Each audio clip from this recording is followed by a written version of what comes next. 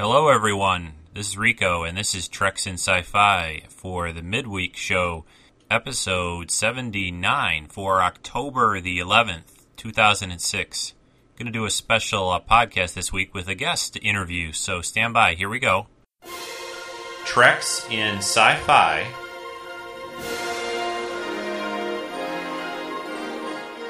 God forbid I should have to agree with Spock, but he was right.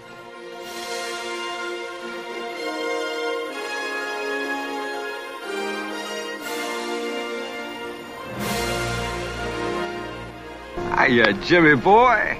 Hey, I've taken care of everything. Now all y'all got to do is just relax. Doctor's orders.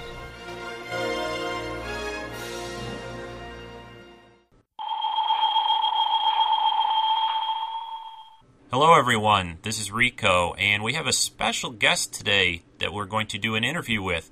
Her name is Christine Smith, and she wrote a memoir of her experiences with DeForest Kelley. Hello, Christine. Are you there? I am. Thank you.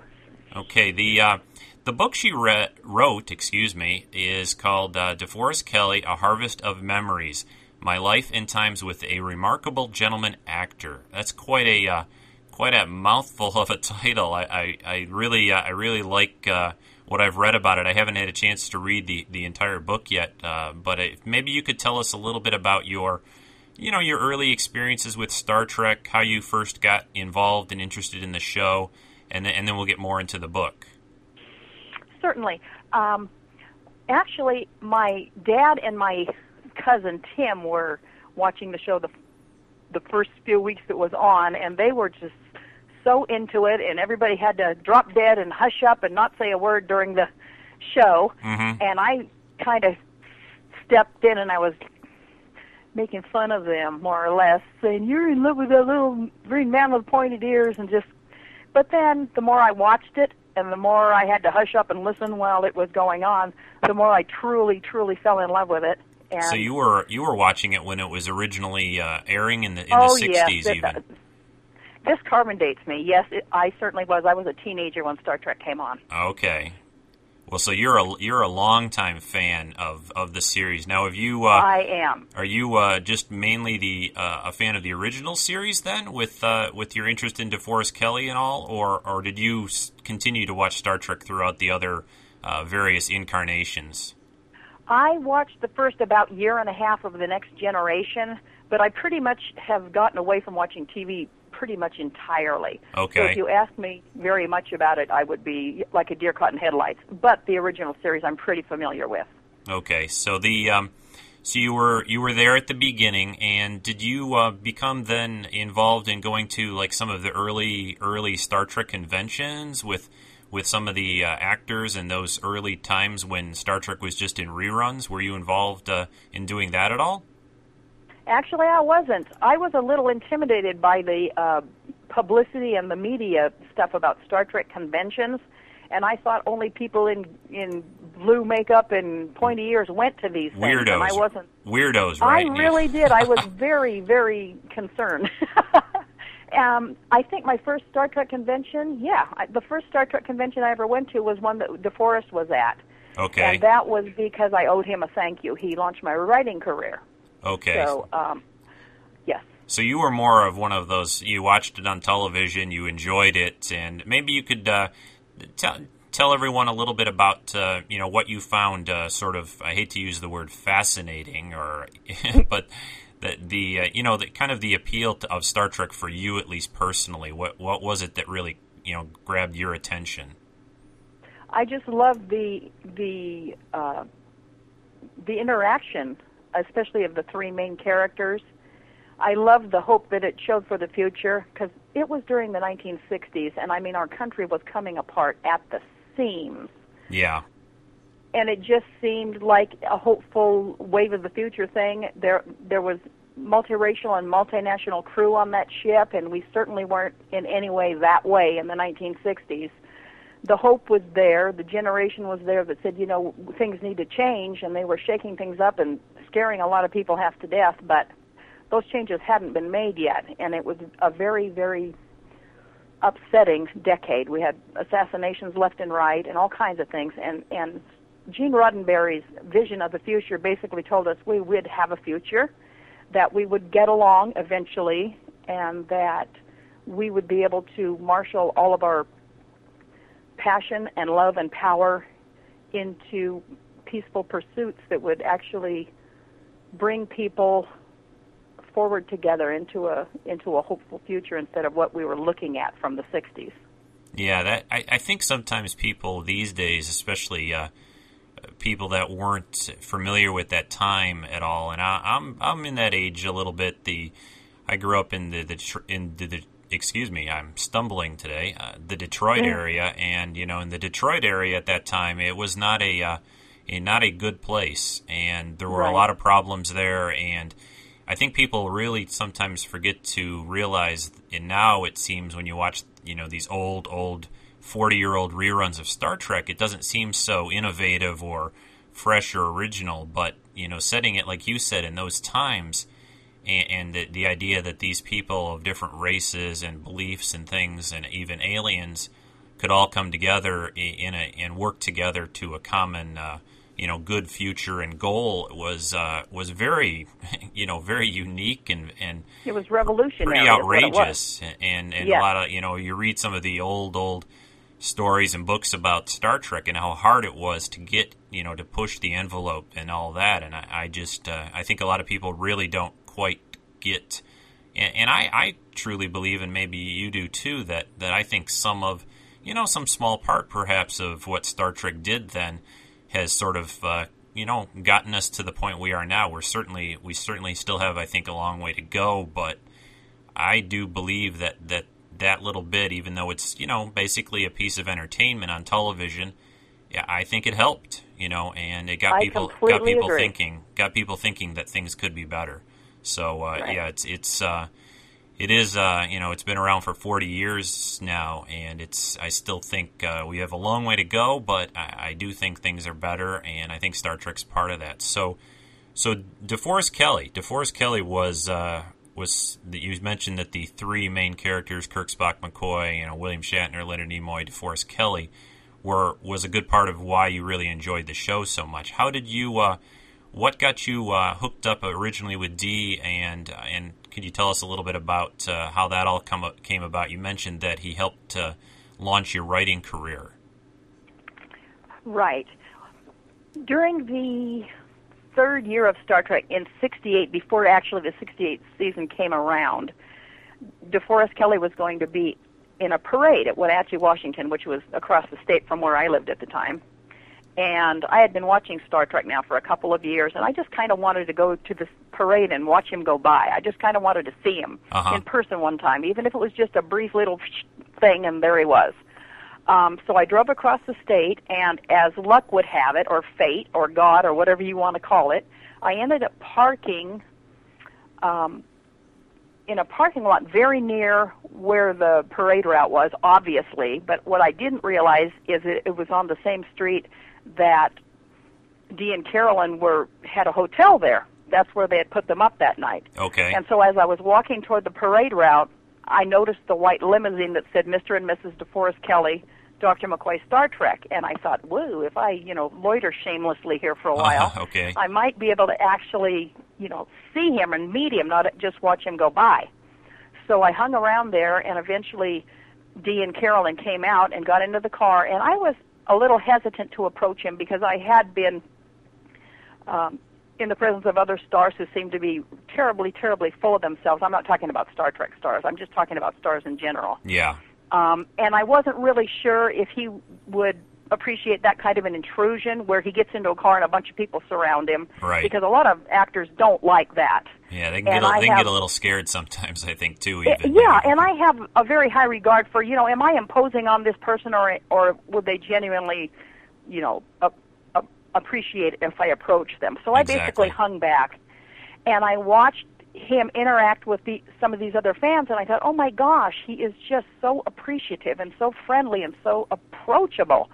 And I did that for about 5 minutes, and finally I just stepped up to the curb, and Carolyn, Mrs. Kelley, said hello, and I said hello, and I was nervous wreck still, and I just exchanged a few words with them, and I just realized just at that moment that these were salt of the earth people.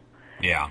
And on the way home that evening, as I was driving home, I just felt this cocoon of warmth, and I thought, my gosh, I've never met anybody as classically, I guess I want to call it as classically Southern gentleman before. He seemed like he truly appreciated the interaction.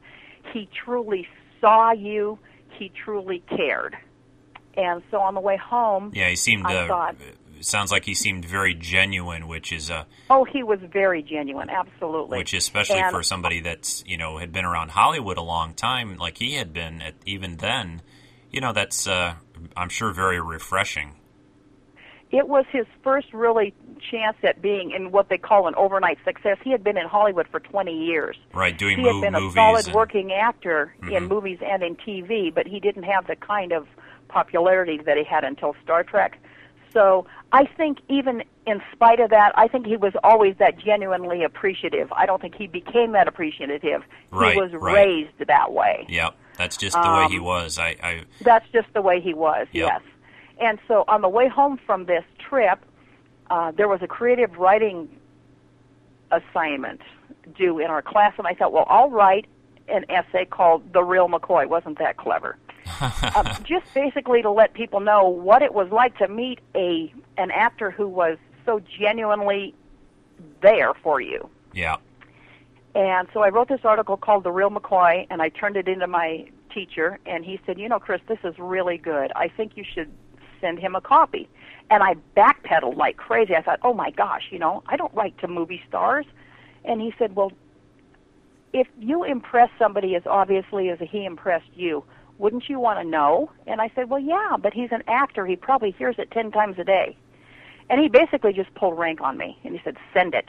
Uh-huh. And I knew I was going to get marked down in my citizenship grade or whatever they mark you on if you don't obey. Right. So I sent it off, and pretty much forgot about it at that point because Robert Kennedy's assassination came up, and the whole thing's just kind of the world again began spinning out of control, and I kind of had it totally out of my mind. And then I got a letter from DeForest saying that he had been so impressed with the article that he had submitted it to a New York publisher, and they wanted to use it as a special holiday article.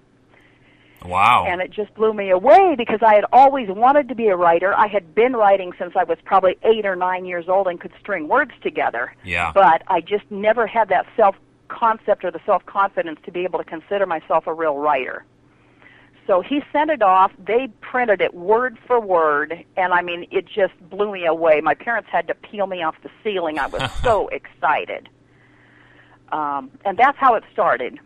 That's pretty impressive. I mean, I can't think of anyone else, or, I've had some interactions with some stars and things like that over the years at conventions and so on, but for him to take the time and the effort to think about you and to send off that article like that was just amazing.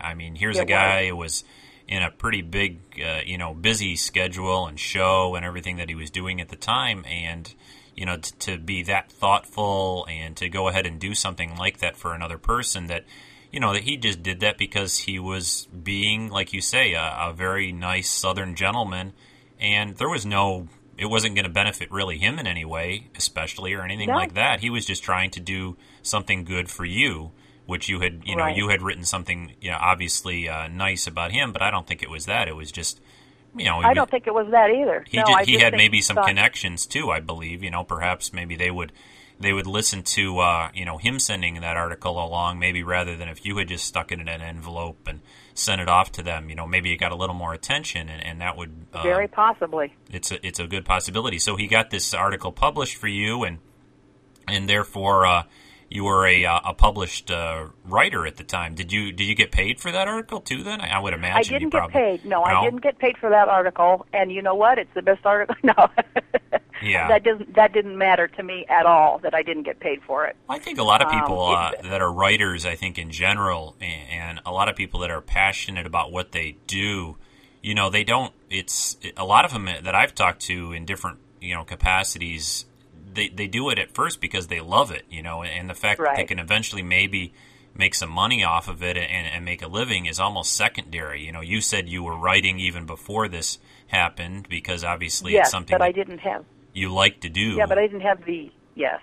So that it's great to be able to do something that you like to do and have, you know, that added little extra thing of maybe making some financial rewards off of it too. So then so then where did it progress from there? He sent that off for you, and obviously you must have been in contact with him a little bit throughout that and thanked him, I'm sure. So go ahead with the story. The thing that happened from that was, first of all, the 6 months you wait after something has been accepted, the entire time I thought, oh, they're going to change it. Right. They're going. It's not going to look like me. It'll be one little paragraph or something. I just had this sense that I don't measure up. Well, then when the article came out and it was word for word exactly how I had written it, I wrote to DeForest again and thanked him so much because like I say, I was paranoid. I wasn't sure that what I wrote is what was going to end up there, that it might be so heavily edited. And when I realized it wasn't, it kind of made me realize, hey, I really am a writer. So I wrote to thank him again, and then I was going to write another time. This will blow you away. Okay. I was going to write yet a third time and thank him. He wrote back saying he was delighted the article was published and he hoped it would make me a celebrity in my own right in my hometown.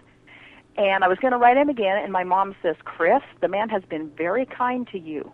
Don't drive him nuts with your incessant letters. Because I was a huge pen pal at the time. I had lots of Star Trek pen pals and stuff, and I'm a writer. Writers love to write. Sure. And I thought she was right. I figured she was right. I'm gonna drive him nuts if I keep doing this.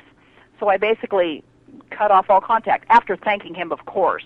Right. And I did for, I'm not kidding you, 18 years. There was a reason for that. The reason was that we were building restaurants all over the country, and we were living in a fifth wheel trailer kind of all over the country. We really didn't have an address to where I could write to somebody and have them write back or anything. Okay. We were more or less living like turtles. So when I re-hooked up with him, it was 1988. It was the 20th anniversary of Star Trek. Okay. And he was going to be at a convention, again, across the state. By this time, I had dozens and dozens of articles written and published and paid for, and I realized I really owe this gentleman a very long overdue thank you for giving me the encouragement that I needed at a young age to believe I really, really, really did have something that I could share with the world that they would appreciate. Yes. So I wrote him a very silly note, and it really was a silly note. You also have to remember, I was not hugely aware that Star Trek had made any kind of resurgence, because building restaurants, I hardly ever watched TV. I didn't know about Star Trek conventions. I didn't know about what happened in '72 to make this whole thing come back the way that it did. Right, so, the early movies, and by '88, right. The Next Generation had started too. The first no, year. No, it hadn't yet. It hadn't yet. It should have. It started. Oh yes, it was just about to. Right. Yeah, 87 it would have premiered. So it just got going really. So this was 1986, the year before, and they were making. They were still talking about maybe doing some movies or some TV shows. Okay, yeah, right. The 20th really would have been 1986. I thought you had said 88. Right. Okay, yes, it was about a year away from Next Generation, yeah. Right. So I sent him this very funny note. I mean, humorous, I thought, but I said, I owe you a long overdue hug for launching my writing career. Hope to see you in Spokane, and I included the original article that he had published for me, figuring he had forgotten all about it. This is 20 years later, 18 years later. Yep. So I sent it off, and as soon as I did that, I was looking around and realizing that Star Trek had really come back in a big way, and I started, like, practically crucifying myself. What kind of an idiot are you, telling him you owe him a long overdue hug? And I just got very, very insecure and teenager-ish again. And I thought, oh, my gosh, that is just ridiculous. And I almost talked myself out of going, but then I got a note from him, and it said, I enjoyed the photos of your pretty house and pets, wishing you continued happiness, or was it success? I'd have to look again. Wishing you continued happiness, DeForest. And it was in his own handwriting, and I thought, what does that mean? Does he want to see me in Spokane? Oh, I doubt that. If I go over there, I'll just be all disappointed. I won't be able to meet him. And I was kept back and forth on should I go or shouldn't I go. Well, finally, I had a 10-year-old, 11-year-old nephew who really, really wanted to go, and I thought, well, I'll take him. Again, I had never been to a Star Trek convention. I was terribly certain I would stick out like a sore thumb. And I thought, well, I'll take my little 11-year-old nephew along because he can wear a Trek shirt, and I can look like I'm escorting him. I'm taking him, you know. Yeah, you got a little buffer there. Yeah, no, I got a little buffer there. Yeah. And then I walked into the convention hotel, and it was like, I didn't need to do that. Most of the people who come here aren't dressed up like Klingons. And besides, it was neat, the ones who were dressed up. It was just fascinating, but I figured everybody was like that, and I would stick out like a sore thumb because I wasn't dressed that way. Yeah, I think quickly found out. I think a lot of people think that, yeah, you know, especially when the news shows. I've been at a lot of conventions where they have the local news show up with cameras, and Right. of course the shots they're going to take aren't the people that are in street clothes. They look like they just came out of, you know, their office. They're going to take pictures of the Klingons and the people in their That's right. Starfleet uniforms, and that's just a small percentage of the people that go to That's those. right. And, you know, there might be some people with T-shirts, like you said, and that, but it's you know, 90% of the people there are just there to, you know, to hear the stars talk, maybe buy a couple little That's things, right. and they're just, you would walk by them on the street and you would never realize That's right. anything. So That's you're there with your nephew. So I was there, and I went up to and I did bring a copy of the article. I mean, the original magazine, hoping that if I got to see him again, I could have him sign it for me. Sure. But I went up to the hotel concierge and I asked, "Is there any chance you could get a note to Mr. Kelly for me?" And he looked at me and he said, "No." You know, and I knew he'd been asked that question 150 times already, and I knew if they did that kind of stuff, they wouldn't have any time to do what they're supposed to be doing there. Yeah. And I realized, you know, this is hopeless. During that weekend, I was pretty broke at the time. And I stayed in a KOA campground because the hotel where it was at, I just couldn't afford the costs there. So I was in a KOA campground. Well, unknown to me, DeForest and Carolyn called the convention hotel trying to find me, figuring I was staying there. When they couldn't find me there, they called other hotels in the area trying to find me. Oh, my. And they couldn't find me. I mean, now I don't know this. I'm in a KOA campground, and I'm trying to what I can to make a contact, but it's been turned away. Yes. So, and Dee wasn't supposed to appear until Sunday. So I waited through Friday and Saturday and went to the convention and watched everything and actually volunteered there to help out while we were waiting. And then Sunday afternoon, Dee comes out, and I'm sitting in the audience about maybe 14 feet away from the stage, not on a chair. They had allowed some of us to come up and sit on the floor, but I was still probably 8 or 10 rows back. There were a lot of fans ahead of me. And when he came on, there was this thunderous applause. I mean, the house came down. It was just so affectionate and so loud, and so, I mean, standing ovation. And I thought, no way in the world am I going to have the guts to stand up and thank him in this kind of a crowd. Mm-hmm. So he came out, and he started to do his appearance, and they talked, and he read his poems, and he answered questions from the crowd, and then I saw him starting to look at his watch, and I thought, you know, if you don't do it now, you're never going to have another chance. You need to at least try. So I put my hand up. Well, there were 1,000 hands up. And it was entirely a God thing that he picked me because he did not recognize me, and I was back, you know, a ways. Uh-huh. But he looked at me, and he pointed to me, and he said, "Yes, you." And I said, very quietly, because I really didn't want to stop the convention from doing what it was doing. Right. You didn't want to say, "Hey, we need to go talk, and can you sign this?" And right. Yeah. No, I didn't even want to do that. I just kind of said as quietly as I could so that he could still hear it, "I just wanted to thank you for launching my writing career." And he looked at me and he said, "Are you Chris?" And I said, "Yes." And he goes, "Well, I've been looking all over for you." And I just about, if I hadn't been sitting down, I would have fallen down, you know. That's and he said, "Let me tell you about this girl." And he told the entire convention about meeting me and that he'd launched my writing career. And this Phil Donahue type comes up with a microphone out of nowhere and sticks it in my face, expecting me to say something. And I'm totally like, speechless. Yeah.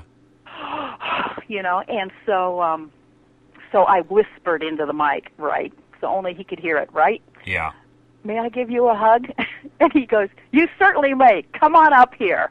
So I jumped up onto the stage and I patted him on the back and I said, thank you so much. And he said, we're proud of you. Don't lose touch.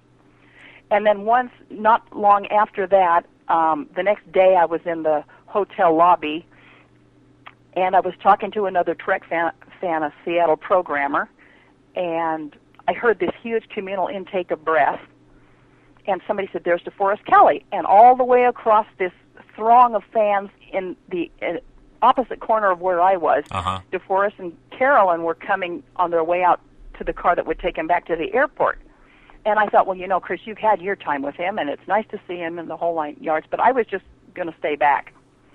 And he spotted me across the thing, and he goes, Chris, how are you? Good morning. And I waved, good morning, and he grabs Carolyn's hand, and he starts to come across through the throng of fans in my direction, and I'm like, you're like flabbergasted. Your knees are getting totally weak. Flabbergasted.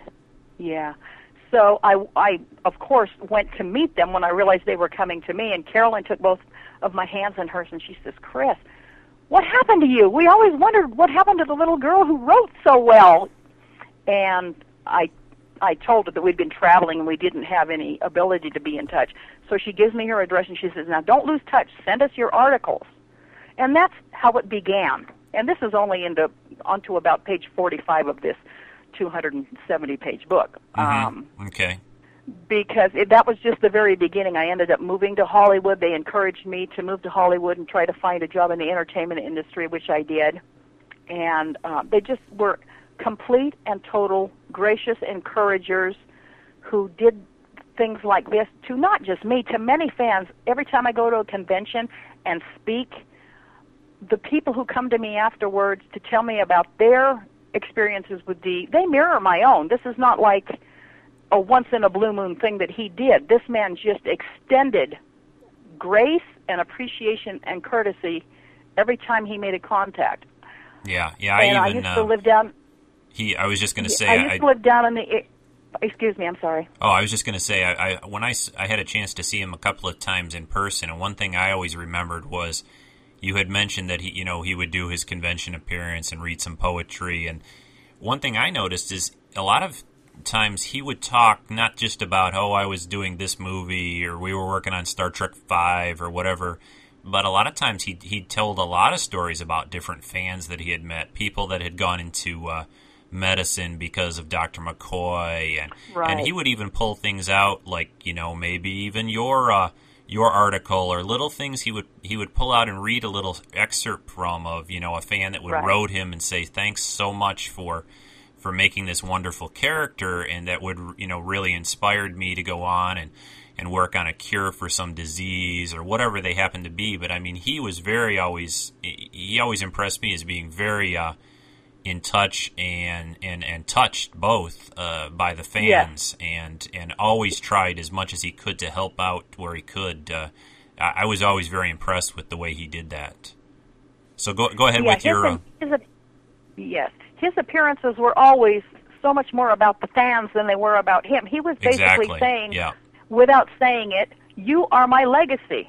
I mean, Carolyn and Dee didn't have children. He realized, he said, he would often say, I don't know how it came to be the way it came to be. I just got very, very lucky. He got way more than very, very lucky. The man was a blessing, and therefore he was constantly blessed by his fans. People would come back and tell him, this is what you did for me. And it would, very often he would tear up as people were telling them. There was this one particular occasion in Denver. I remember a lady stood up, probably in her late 30s or early 40s, and she said, you don't know me from Adam, Mr. Kelley, but I just wanted you to know. And she went on to relate this horrendous childhood she had growing up. Mm-hmm. And she said, in the midst of all that, I just kind of adopted you as my father, and I just wanted you to know that if I hadn't done that, I might not even be here today anymore, and she said, I was just wondering if I could give you a hug. And he put his arms out to her, and with every ounce of sincerity in his heart, he put his arms out and he said, come to Papa. And I mean, there was not a dry eye on the house. The entire place was just so touched, and he meant it. I mean, it wasn't. Yep. He was Papa. just, I will be your father. You know. Yep. Yeah, he was just that kind of a human being. Yeah, very, very genuine. Always, at least from what I could see, and from everybody that I've ever talked to, like you and other fans that have seen him, and other people that have had dealings over the years. It's just just very, very impressive, especially working in the kind of job that he did, working in the Hollywood environment, working throughout all those years. And you hear all kinds of stories about how people change, how it's such a tough job and a tough town to work in, and to not have that seem to really affect you, to be able to stay that sincere and that genuine. His strength of character there has to be pretty amazing, at least to me. I mean, it's very difficult, and I was always very to have a marriage that's Oh yeah, definitely. To have a marriage that's 54 years long and was ended only by death. Right. In Hollywood, that's practically unheard of. And that was another thing that he was raised. I always remembered. I'm sorry, we're probably lagging each other out. I was just going to say. That's okay. The other thing I always remembered that he'd always talk about, just about every time I saw him, was he would always mention his wife, and he read that one poem about I'm still here, playing Dr. McCoy with the same wife and all that kind of stuff. Right. And I always found that pretty.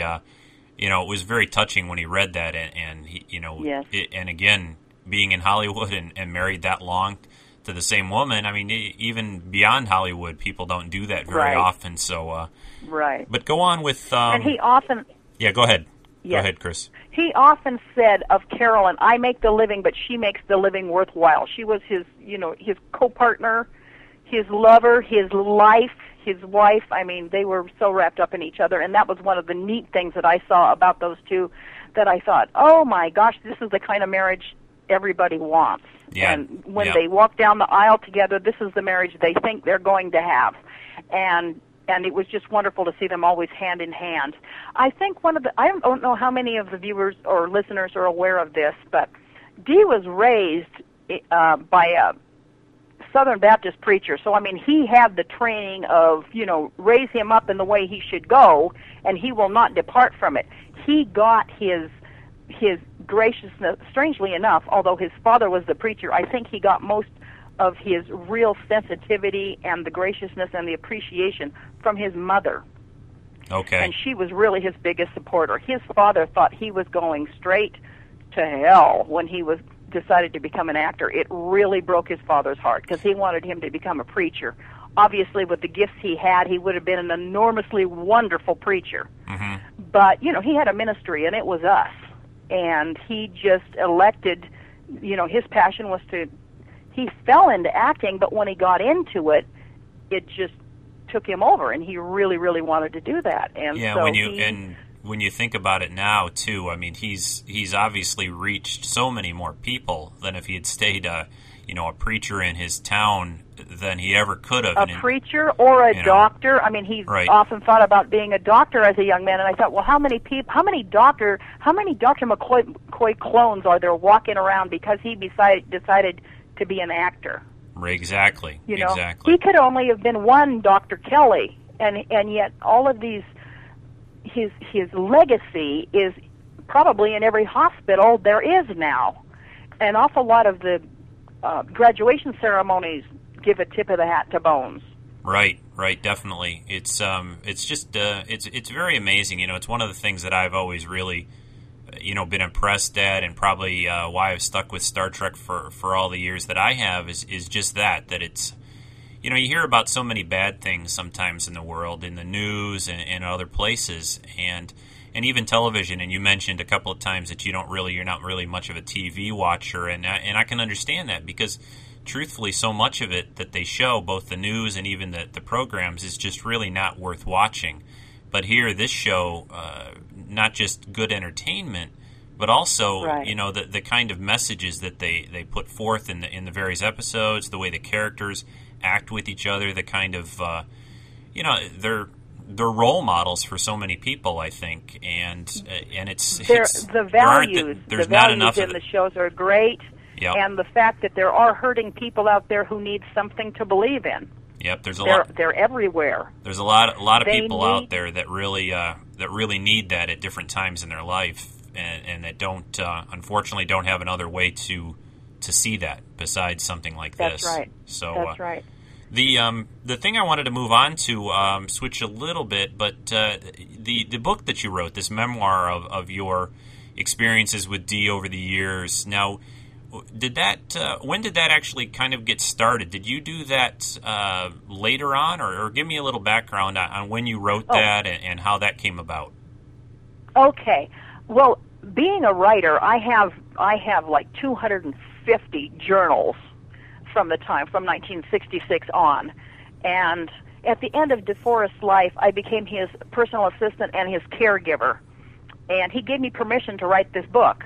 He also gave me permission to write the biography, but I realized I'm an anecdotal writer. I am not a researcher, historian. Mm-hmm. So I contacted Terry Lee Rio, who wrote From Sawdust to Stardust, which is Dee's biography. Right. And I gave her all of the names that he had given me, and I said, "You run with this. I'm going to do the memoir. You do the history," because I wanted him to get a top-notch biography. Right. And I realized it wasn't going to come from me. Yeah, that takes So, a and she lot was- of different kinds of writing and different kind of work to do that than I think what you ended up writing, a little more personal. It absolutely account. does.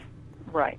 So then Right. he was And she had a little more distance. Although she was a Star Trek fan, she had never met Dee. She had come close a couple of times, and I think an historian really needs that space so that they're almost looking from the rooftop down to see the entire span of this man's career. You have to remember, when you're living your life, you don't know how it's going to end. You don't know anything about it. And she really captured what it is like to be a struggling actor working in Hollywood, to come so close so many times to, he almost got the role that Alan Ladd got, This Gun for Hire, which would have sent him, skyrocketing the way it did Alan Ladd, but he didn't get it. And it just shows the times in which he lived, what he went through, the number of times, the struggles of an really an actor. It's a right. And then my book, I basically, after Dee passed away, I thought, before I left, by the way, I left Warner Brothers for like 10 months during the time Dee was ill, because he and Carolyn needed help. She had fallen and broken her leg, and she was already in the hospital, and then he came down with this terminal illness, and he actually came down with it a couple of years before but hadn't told me. And so when he ended up in the hospital, he asked if I could come in and be his personal assistant and caregiver at the end of his life, and I did that.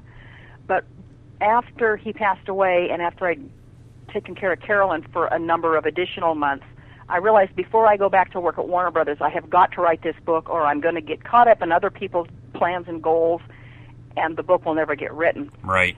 And I thought, well, I wonder how much stuff I have. And I got to thinking about it, starting to scope it out, what is going into this book. And I thought, maybe I have 150 pages. Well, I started to go into the phone logs and into the journals, and I started putting all this stuff down. And the book actually ended up being, no, don't freak, because I did edit it, but it ended up being like 762 pages long. There was just so much there. Terry Rio, the biographer of Dee, actually edited it for me, because I'm so close to this material. I wasn't sure what to take out and what to make, to make it all hang together, but she did a marvelous job of editing it. And there's a whole other book, that didn't get into this one. The reason it was edited this way is because, as Terry told me, the man has just passed away. The first 3/4 of the book are absolutely hysterical and wonderful, and you get a sense of what it was like to be in his presence. The last part is, the end times. He was still very funny. He was still always concerned about Carolyn, and always concerned about me, and always concerned about what his death was going to do to us. So the last part of the book is a little bit about that, because I was trying to look at this book, when I did decide, okay, let's write it, I thought, if I was a fan and didn't know Dee the way I know Dee, what would I want to know about Dee? Right. What would I want confirmed with me? What intuitions do I have as a fan about Dee that maybe I don't know for sure? Mm-hmm. And I had an awful lot of fans come up to me and say, gee, he seemed like a good man. I don't want them to just think he seemed like a good man. He was a good man. Right. And this book basically is, I take you by the hand, I show you from the very first day I met him until the day he passed away, show and tell.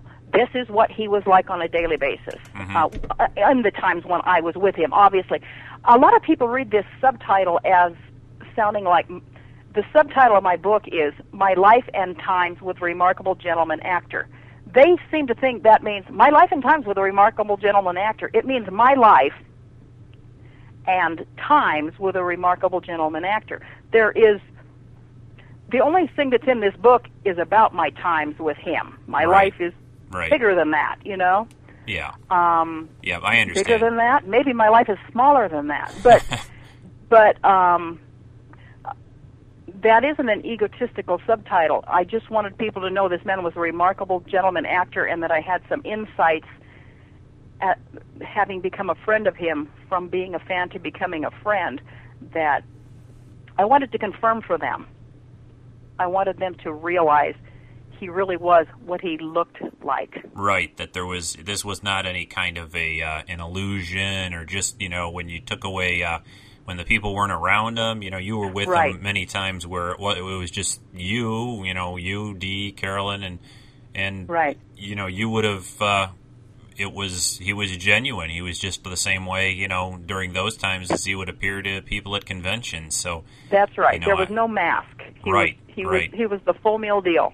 Yep. Yeah. I mean, I've never ever, and I've talked to lots of different people, fans at conventions, seen people, and I've and it's, everyone has an off day now and then, but I've never heard anything about him that was like he, a bad word, I guess is the way, the way to put it. I mean, he truly really seemed to care for the fans, was very, very appreciative of all the opportunities Star Trek had given him over the years and what the fans had done, and I just had really always enjoyed seeing him. He was one of the favorites of mine, at least, seeing in person. Sometimes they get up there and, I've been in a lot of these where, they'll ask an actor a question, and, a lot of them will just turn the question into some kind of a joke, mm-hmm. and mm-hmm.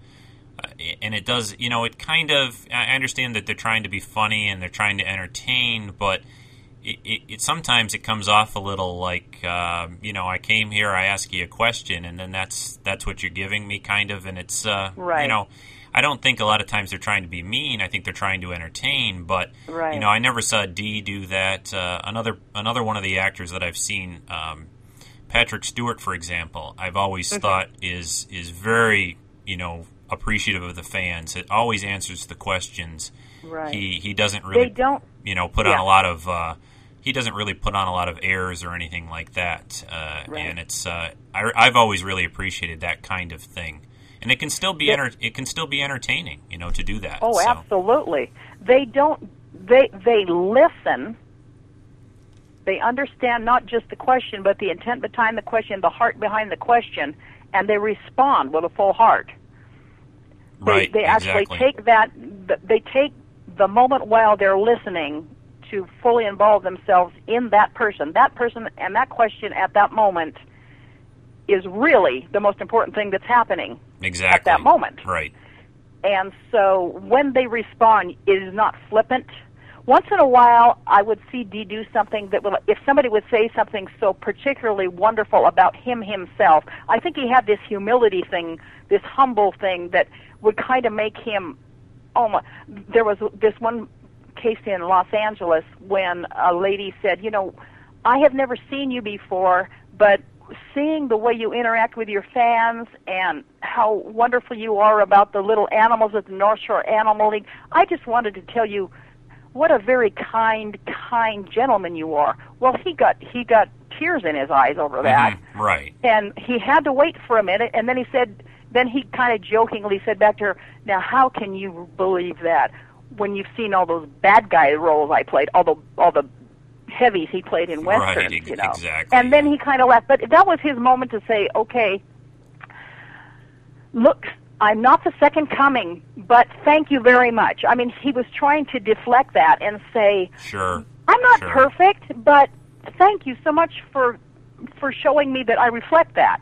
Right, right. You know? Yeah, that's it's I think that's very fitting the way he would respond to that kind of a question. You know, that suited him well. I mean, I you know, other people may say something like, you know, I don't know, you haven't seen me on, like, you know, Monday mornings or something like that. I mean, no, right. he was just trying to be, you know, well, I'm you know, thank you very much, and right. and just right. You know, it's hard to take a compliment like that sometimes. I mean, that's absolutely. a pretty and he said, yes. That's a big thing to hear from people, and when you know, you still put your pants on the same way everybody else does. Right, right. And that was another thing he said. He said, you know, if I really sat and thought about it for any length of time at all, about what people think of me and the adulation people have for this Dr. McCoy thing, he said, I'd probably lose my mind. I just don't do that because I take out the garbage. You know, I do. I'm a human being. Yep. Yep. And he didn't want people to hold him in any higher esteem than they would hold their mail carrier. Mm-hmm. If you love me for what it is that I reflect, not because of what I do for a living. Right, exactly. And so he was wonderful in that way. Yeah, what I wanted to kind of, just to sort of round things out a little bit here and finish off, were there, we've gone through quite a bit of different, times where you've had and experiences. Were there maybe one or two other particular memories of Dee in all the times you were with him that you would like to share with the listeners? Just anything in particular? I'm sure that's probably that's like one of those questions like, name two of your favorite, times in your life or something. I mean, it's difficult. Pick one, right. Yeah. Pick one. Yeah, I know. I'll pick one. Okay. Because I was involved in animal welfare work as well, at one point I adopted a weak-boned African serval cat. It's a wild cat from Africa, but he was born in captivity. He didn't know he was a wild cat, let alone a cat. I think he probably thought he was one of the family. Mm-hmm. But when I first moved down to California, Deacon, that was his name, had to stay at Tippi Hedren's Shambhala Preserve while I looked for a landlord who would allow me to have a wild animal, so-called, in the backyard. Yeah.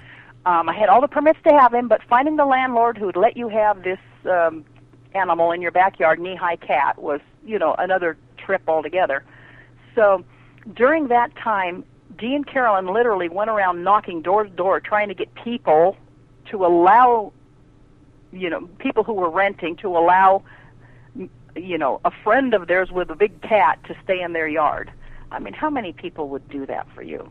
I mean, that's amazing. Yeah, I think when I was looking, I looked at a couple of your links online. I think there's a couple of photographs of you and Dee and this cat, Deacon, right. together, right. And I know he was heavily into animals, and I think that you have done a lot. You said, various animal shelters, and right. It was, I'm a big animal lover, and it's, I think, mm-hmm. People that are involved in that, there's a certain. These animals a lot of times get in trouble. They can't take care of themselves. Yes. They get in situations that they need sort of like a protector. And I those kinds of people I have always found, Dee fits that kind of role real well, obviously, with the way he would interact. And Deacon was rescued. My serval was rescued. Right, right. I don't advocate the keeping of exotic pets. You have to dedicate your life to them like you do a child, and they never grow up, and you can't have a vacation because who else can you trust? Who else can they trust? Sure. That kind of a situation. Yep. So that is a huge, huge commitment. But where I was going with this story was, okay, go ahead. After about 8 months in California, I still didn't have what I felt was a really reliable full-time job. I was still temping and stuff, so Deacon was still up at Tippi Hedren's Shambhala Preserve. And I would go up and visit him every weekend religiously, and I mean just go up there and let him know he was not abandoned. I would get him off the hill as soon as I could. After about 8 months of this, Dee and Carolyn, Deacon was 35 miles away from them, and they wanted to meet him. So one day Carolyn called me up, and she says, okay, I don't know how soon Deacon's going to get off the hill, so we want to go up to Shambhala and meet him. Can we do that? And I said, absolutely, of course you can. So we borrowed a friend's car, because my car was kind of a little rattle trap, and I didn't want to take the Kellys up in a little rattle trap. And we went up to meet Deacon, and he fell in love with Carolyn right away, because she walked into the enclosure, and she had this childlike, complete trust in him. Most people who meet a knee-high cat don't feel particularly confident or comfortable, especially if it's a wild cat. Well, she was the type of person who probably, if I had let her, would have walked up and just embraced him around the neck, you know. Yeah. And so he felt her love. He did not feel any sense of intimidation, whereas most people who wanted to meet him were at least a little bit afraid. And if people are a little bit afraid, an animal senses that, and they become afraid, thinking, why are you afraid? If you're afraid, why are you approaching me? If you're approaching me and you're afraid, that might mean you're about to fight me. Right, yep. They're definitely sense that, yep. They have this fight or flight response. If you're coming to me out of full love, I'm not suggesting you do this to a bear in the woods. Oh, sure, right. But where you have an animal in captivity, you have to develop a sense of trust and mutual respect for each other, so that neither of you is approaching the other with any degree at all of fear or trepidation. And she did that. I mean, she was just full-heartedly in love with that cat years before she ever met him. And he just came. Now, when Dee came into the cage, he was a little more respectful. Plus, he was a guy. Deacon was raised by a gal. And most guys who approached Deacon were veterinarians or doctors. Oh, well, that's appropriate, huh? Yes. So he was just a little more standoffish with Dee, and Dee appreciated it. I mean, Dee didn't say, I must pet this cat. He goes, no, if he's not comfortable, I don't want to do it. Well, when Deacon finally got off the hill from Shambhala and came into a backyard in Encino, from that moment on, Dee and Carolyn were Deacon's second set of parents. I mean, he drooled all over them. We have lots and lots of pictures of Dee and Carolyn with the cat, because they were one couple that Deacon felt completely comfortable with. And that's because they had this innate love of animals that animals could sense. And young children could sense that in Dee and Carolyn, too. I mean, I can't even count the number of times I'd be at a convention, like at a restaurant with them, and 3- and 4-year-old children would come up and just bounce around and jump all over them, and because they just sensed love is here. I'm safe here. This is a good place to be. Yep. That's well, animals are very intuitive. Children, they can pick up that very easily, and you can't really hide who you are, I don't think, around an animal like an animal children, or a small child. And I've seen that too when Dee would be on stage, and some little girl would be in the front row or something like that, and he'd say, "Come on up here," or something like that. "Come on up and see Dr. McCoy," and it would just be let's just say, they would just dance. They couldn't even stand still. They're just beside themselves. The cameras and flash bulbs were just blaring all over the place when that would happen. So, I really, really wanted to just say I appreciate the time that you've taken, Chris, to talk to us today. And to final wrap it up a little bit, tell everyone, and I'm going to put links to your book on the podcast notes for this show, but just let everyone know where you can find it, and just let them know about it. Okay, thank you. The book is called DeForest Kelley, A Harvest of Memories. You can get it at Amazon.com. You can certainly go there for the reviews and stuff, but if you go directly to the publisher, you'll get it at a discount. And the publisher is online at www.authorhouse.com. When you get to that site, just click on the tab that says Bookstore, and then there will be a little search field. Type in Christine M. Smith, Christine with a K, Kristine M. Smith, and hit search or go or whatever that little thing, radio button is, and the books will pop up for you there. Great. Well, I'll be sure to link that also in the notes, like I said, for this podcast. The last thing I was going to ask you about, now I know you were at the recent convention in your area, your neck of the woods, the Expo convention out in Seattle over the anniversary weekend. Do you do conventions very often, bring your books along to sign and that kind of thing? Are there any appearances or anything upcoming like that for you that you wanted to mention?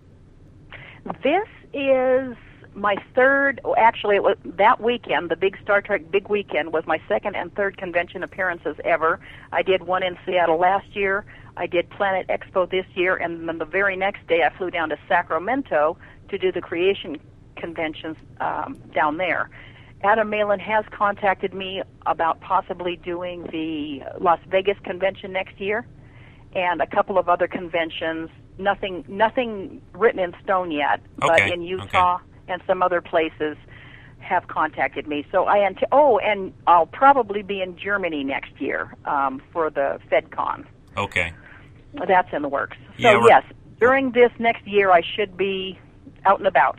Okay, great. Yeah, I know I've been at, a lot of those where people will have the various books out in the dealer's room for signings and that, and it's a little bit at the, right now after the whole big early September 40th anniversary convention, kind of extravaganza. It seemed like there were Star Trek conventions in like 3 or 4 places at the same time. I think we're at a little bit of a lull now until probably early spring next summer for that. But I'm sure, if anyone grabs your book, I'm sure they'll find you and get it signed. And yes, absolutely. I just want to say I really appreciated this. It was, Dee was just an amazing guy. It was a big shock, I think, to all the Star Trek fans when they heard about him passing away, and it was it's definitely kind of the world is not as nice a place now, but with your book and other people's memories, I think that helps a lot, and there are always Star Trek reruns and DVDs, and we can always check them out there. So. Thanks, Chris, but hang on the line. I want to talk to you a little bit more when we're done. Okay, thank you. All right, bye-bye. Just want to thank Christine Smith for taking time out again to visit with us and talk to us about DeForest Kelley today. That was a lot of fun, and I really appreciate it. We'll be back this weekend with a regular show all about Star Trek music. Until then, this is Rico signing off for this Wednesday night.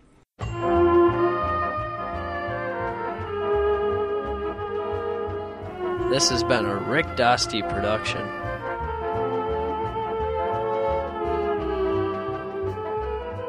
This podcast, copyright 2006, all rights reserved.